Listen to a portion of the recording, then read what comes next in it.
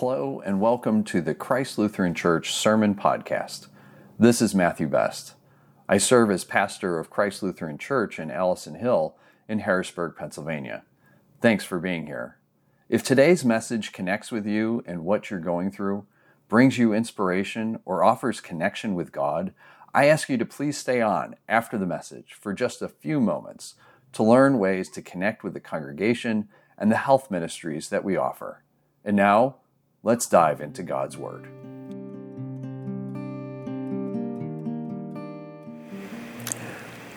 The Gospel according to Mark, chapter 5. When Jesus had again crossed over by boat to the other side of the lake, a large crowd gathered around him while he was by the lake.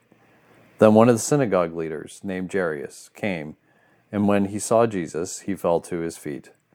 He pleaded earnestly with him, "My little daughter is dying. Please come and put your hands on her so that she will be healed and live." So Jesus went with him.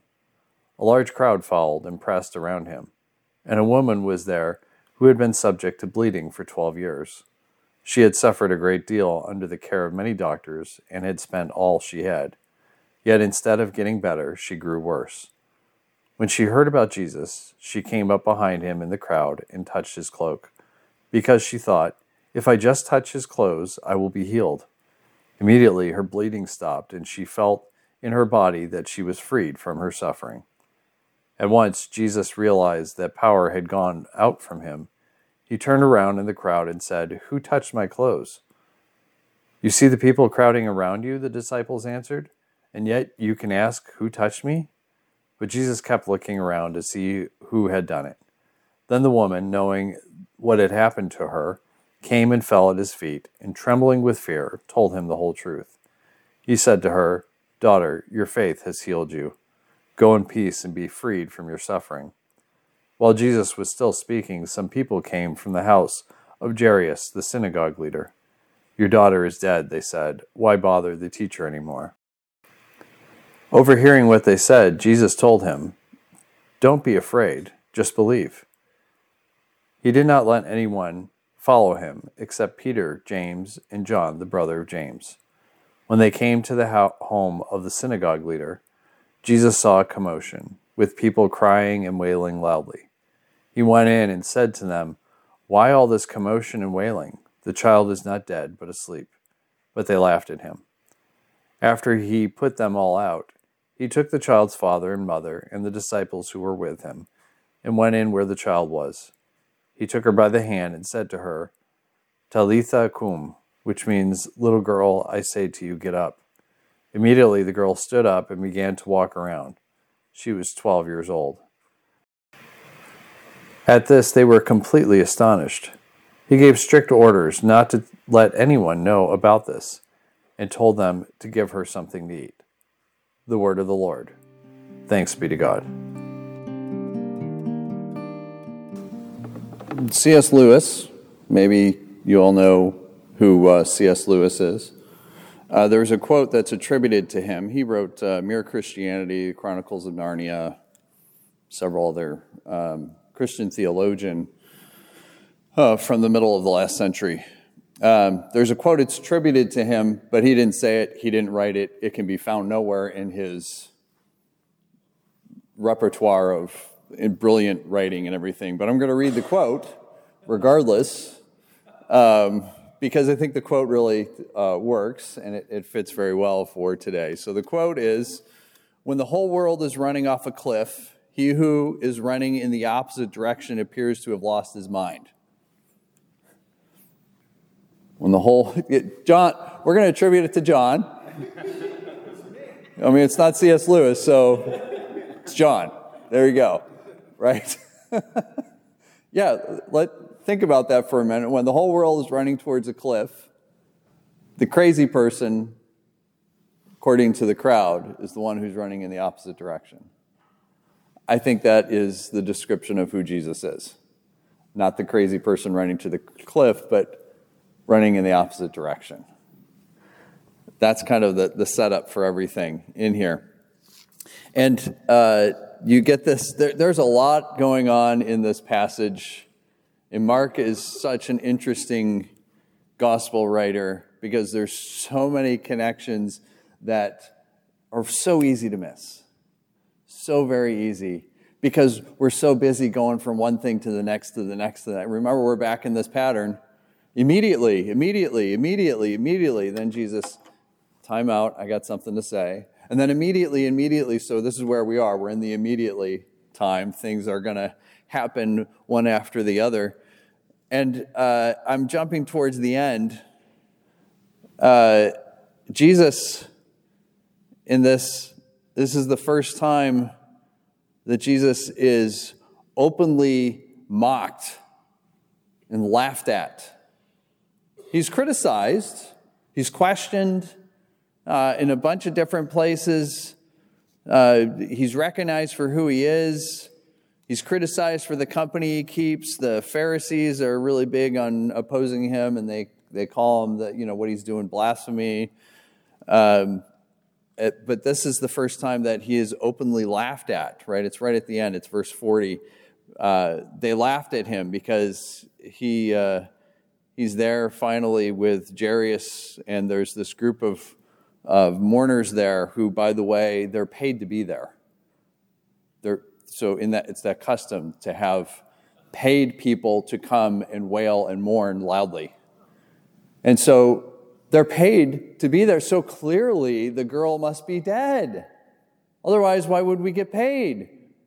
What are you, crazy, Jesus? Why else would we be paid to be here? This is why they're laughing at him. It looks like he's lost his mind. So I want to point out a few things about this story. Because as I did with the children's sermon, it's a story that's interrupted by another story. There's Jairus and his daughter, and then there's the woman who has been bleeding for 12 years. And Mark does this often, where he has a story within a story, an interruption. And the interruption teaches a lesson that carries through to the rest of the first story. It's there for a reason. Mark isn't just, what would be really interesting? Let's just throw this right in the midst. No, he's got a reason for doing this. And a lot of this has to do with the symbolism that's going on in this. So I want you to notice a couple of things. How long has the woman been bleeding? 12 years. How old is Jairus' daughter? 12.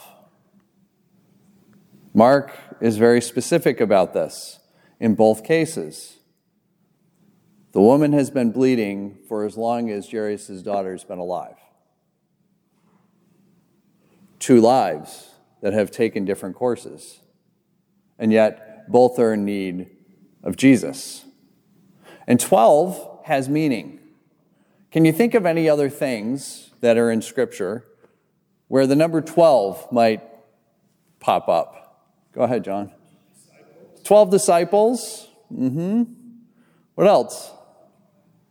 12 tribes of Israel. Yep, absolutely. There's 12 months in a year, right? 12 means perfection or authority. Is it any wonder that Jesus is going to do something in which he has authority? Let's go back a couple of weeks. Jesus is in the boat coming across the same lake. He's going back and forth across this lake a couple of times. He's in the boat with the disciples, and there's a storm. And they're all like, this is crazy. And what does Jesus do? Calms the storm. He has authority over nature.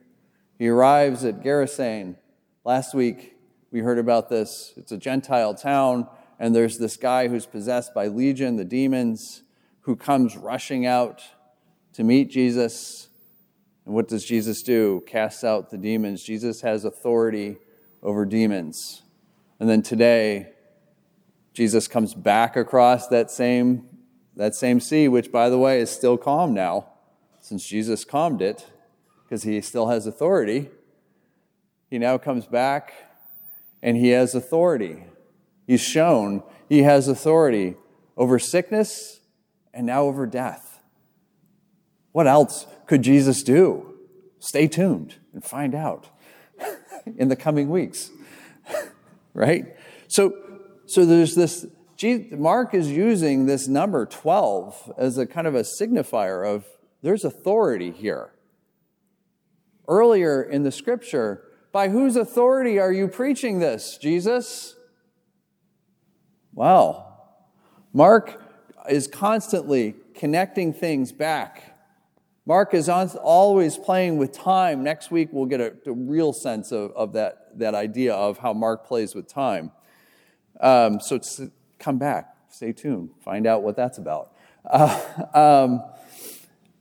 The other thing that's really interesting in this is the two women are not named, the girl and the woman who was bleeding, but they're given a title. Remember what that is? Daughter. Both of them are called daughter. Jairus says, my daughter. And when Jesus heals the woman who's been bleeding, she's of course afraid because she's been bleeding, so she is unclean. She's been unclean for 12 years. Which means it's not just a personal issue. We're not talking about literal cleanliness. We're talking about ritual cleanliness. So the problem with that is if I am unclean and I come up and I happen to touch you, Kate. Exactly. Yeah. That's exactly it. You are now unclean. You are unclean. And if you touch someone else, you make them unclean. Right? So if she's unclean for 12 years, it means she hasn't had human touch for 12 years. This is a communal issue because she's not in relationship with anyone that she has been in relationship with. Family, friends. She spent all of her money. It says so right in the scripture. The only people that she's ever had conversation with is doctors. And it's actually gotten worse. And so there's this healing that happens. It's not just a physical healing for her, and yay, that's great.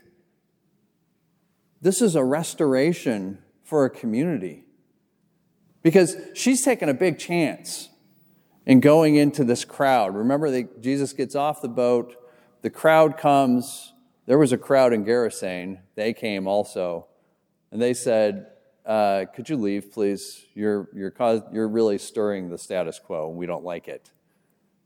So the crowd came then. This time the crowd comes, surrounds Jesus, gets around him, impedes his progress. He agreed to go with Jairus, but they impede his progress. Come around, they're all touching. It says the disciples are like, how are you asking? Who touched me? Have you not seen this entire crowd, Jesus? Right? And yet, it's this one woman who has unbelievable faith because there is nothing left. She's lost it all. She's at her wit's end.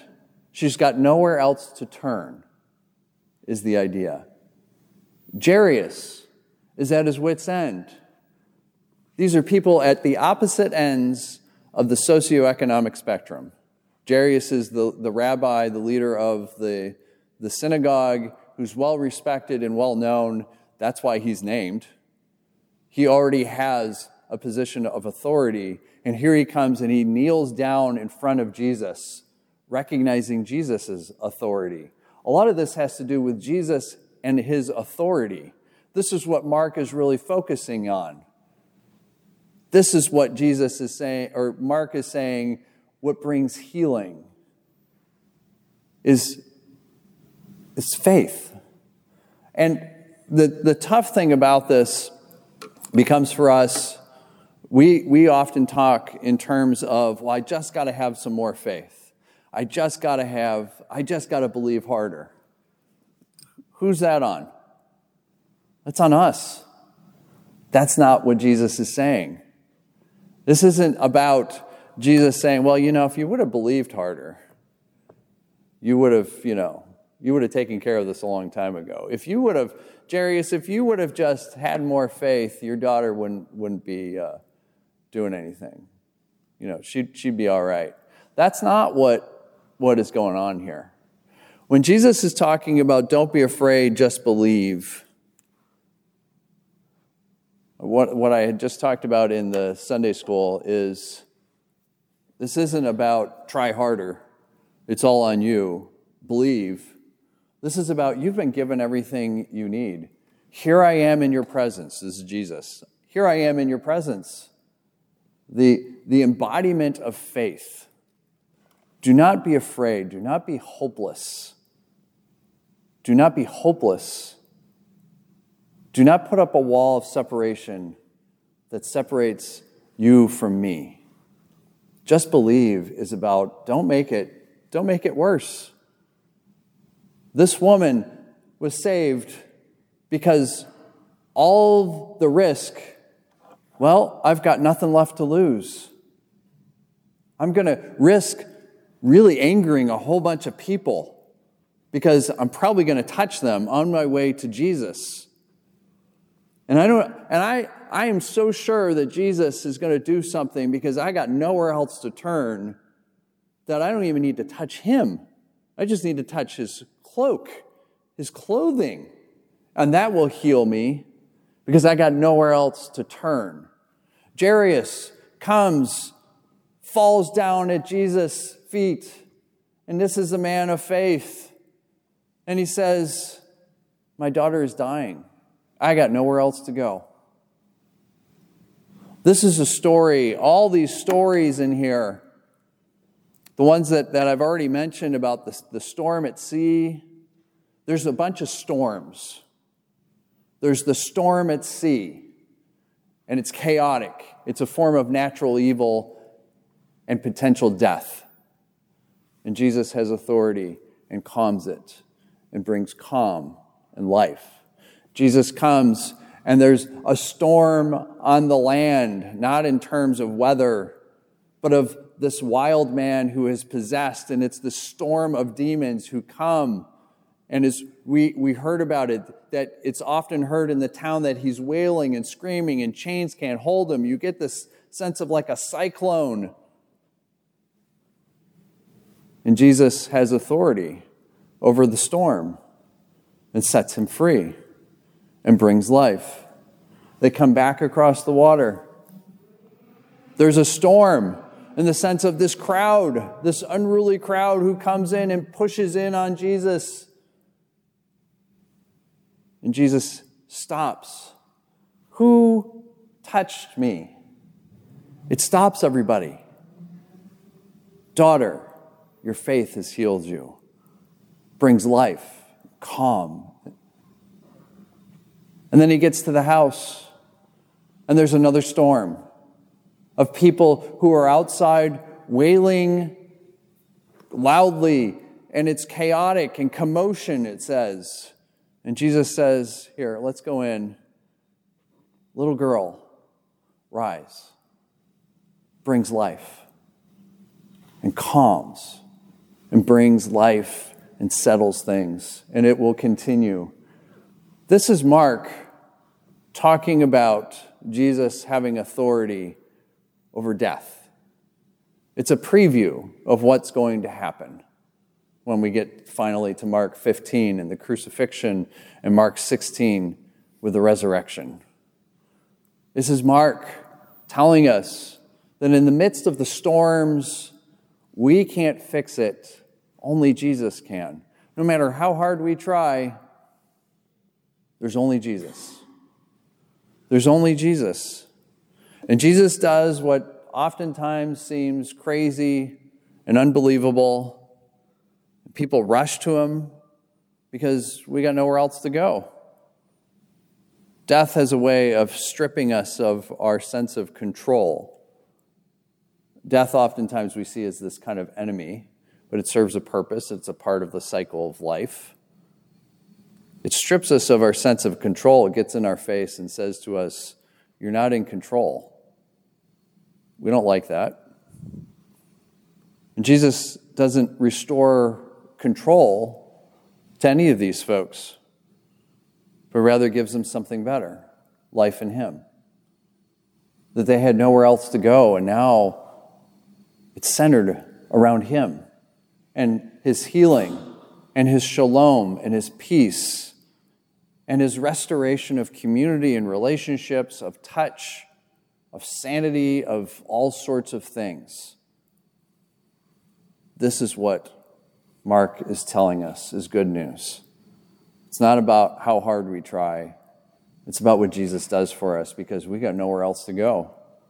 And that's good news, because if there wasn't Jesus, we would literally have nowhere else to go.